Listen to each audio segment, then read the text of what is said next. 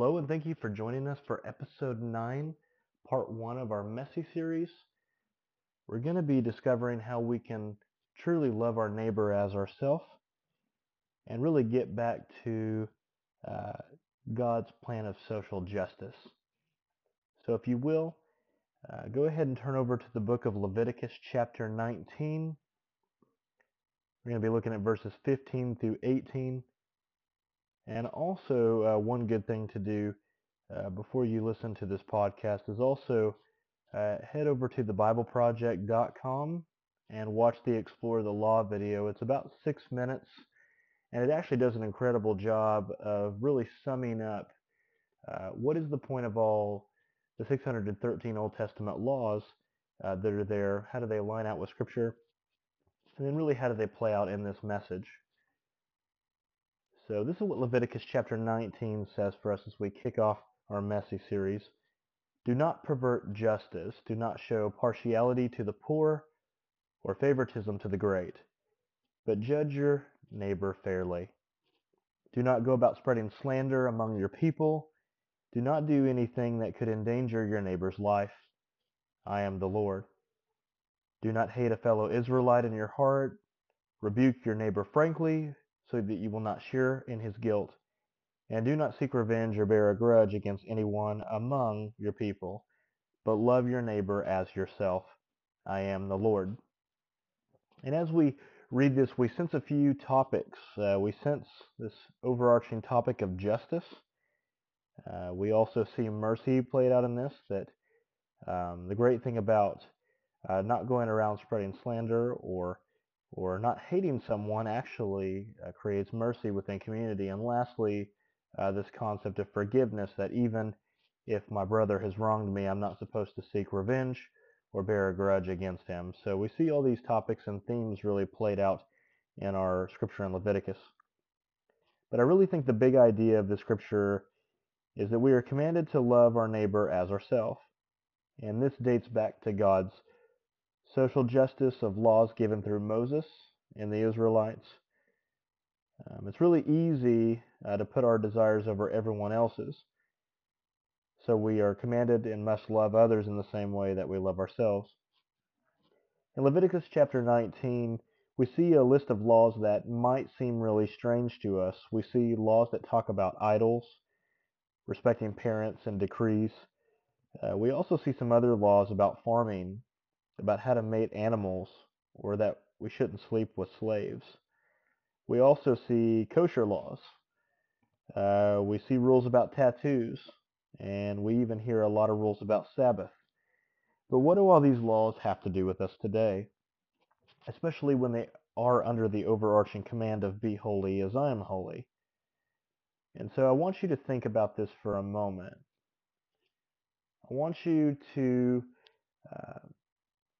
maybe with a group of friends or family or whatever you're around, just take a photo, just snap a quick photo, whether with your phone or a camera. And then what I want you to do is, after you snap this photo, I want you to immediately, without thinking about it, just look at the photo and look for someone to pick out. And then after you've picked out your person, I want you to think, well, who did you look for first and why did you look for them? We had actually conducted this last Sunday in our chapel, and all but one had actually looked for the same person whenever they had looked to identify someone in the photo. Usually first, we always look for ourselves. Make sure our hair is in the right place, to make sure we have the right smile, to make sure that we're maybe standing or presenting ourselves in the way that we would want others to think that we need to look. But usually we look for ourselves.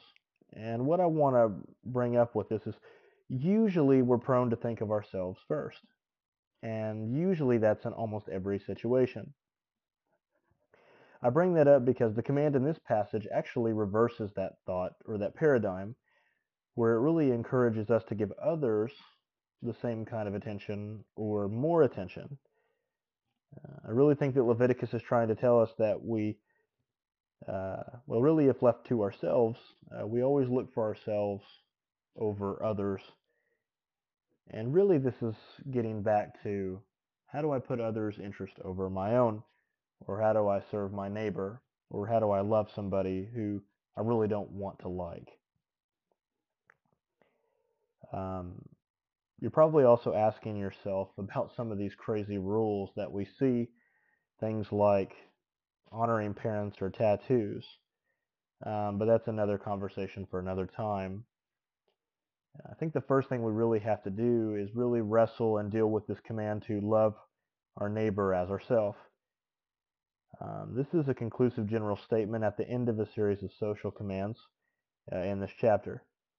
If we consider the definition of justice, we might say that justice is just a way of making things right, that we can understand commands as an expression of God's love for us. So, for instance, when someone sins against us, is it really right to sin back against them? I think maybe a way to sort this in our mind is asking ourselves, what is right in God's eyes? According to the passage, we're to rebuke our neighbor frankly, it says, while refusing to bear a grudge or seek revenge. In other words, it's right to call sin what it is, and we can even take action to stop its continuance. But we need to also forgive and love the sinner, just as God does for us, and this is important to remember. It's also important to remember that nobody is excluded from this, that we are commanded to love all people, to let all people be forgiven. Another thing we also see in verse 18 is we also catch a Hebrew word here for love, and that word is ahab. This word implies an ardent inclination of the mind and a tenderness of affection at the same time. It's kind of back to that thought process of, I can't like sin, I can even try to stop it, but I need to love the person in the meantime. Throughout the Old Testament, this word is used to express God's tender mercy and unspeakable love for his people, to express affection in romantic human relationships and close ties of friendships, and also in familial affection between parents and children. I think we could say this, that love isn't passive or just thinking about compassion thoughts to others. Really, loving our neighbor requires an action, and it's active. My question is, do you love others with just your thoughts? Or do you also love them by actively reaching out? I think of this maybe summed up in social media, that if I told my wife on Facebook I loved her every day, but I never really did anything to show it other than just posting them on Facebook for others to see, or just giving her empty words, she probably wouldn't feel very loved. And I think this is really true in community as well. We can't just tell people, or we can't just say, hey, I'll pray for you, or we can't write on their Facebook wall and say, hey, I'm thinking about you today. We really need to show it in tangible ways. Face to face is the best way to do that. That's really when we have a deep connection with someone, especially if there's somebody who doesn't, in our mind, deserve grace or mercy. And that's where God can do some of his best work. I think one more note to stash away is we should never look for justice in this world and never cease to give it. If we look for justice, we will begin to indulge in maybe some discontent of self-pity and thinking things like, why should I be treated like this? If we are devoted to Christ, we have nothing to do with what we meet, whether it is just or unjust. God says, go steadily on with what I have told you to do, and I will guard your life. And those are not my words, but they're the words of Oswald Chambers. If we are honest, wouldn't most of us admit that when it comes to sin, we want mercy for ourselves, but justice for other people, right? Yet this is what God's command is. It's a reconciling message, that we should treat others the way we hope to be treated. Think back to maybe a time in youth group or other times that maybe you've done some cardboard testimonies where you've wrote maybe mistreated or abused or unloved on one side of the board, and then you think about what God has done in your life.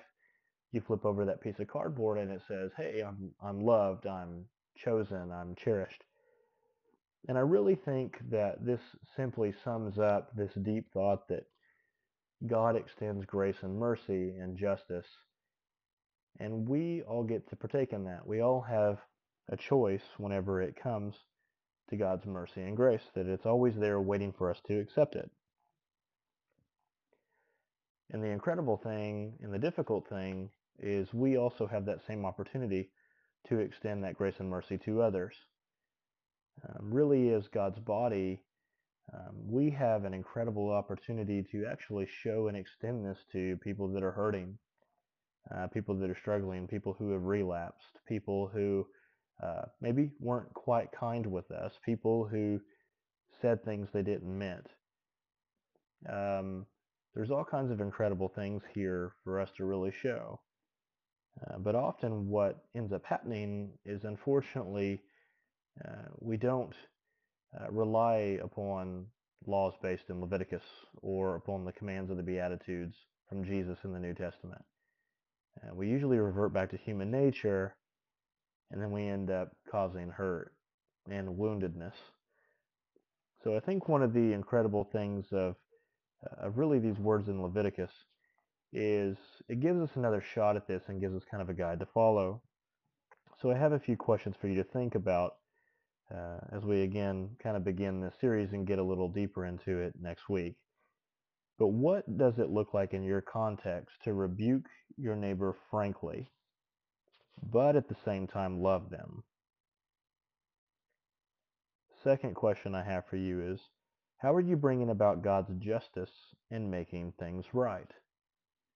Are you making things right through amended relationships, or literally setting captives free through anti-trafficking measures, or fighting racism where you see it?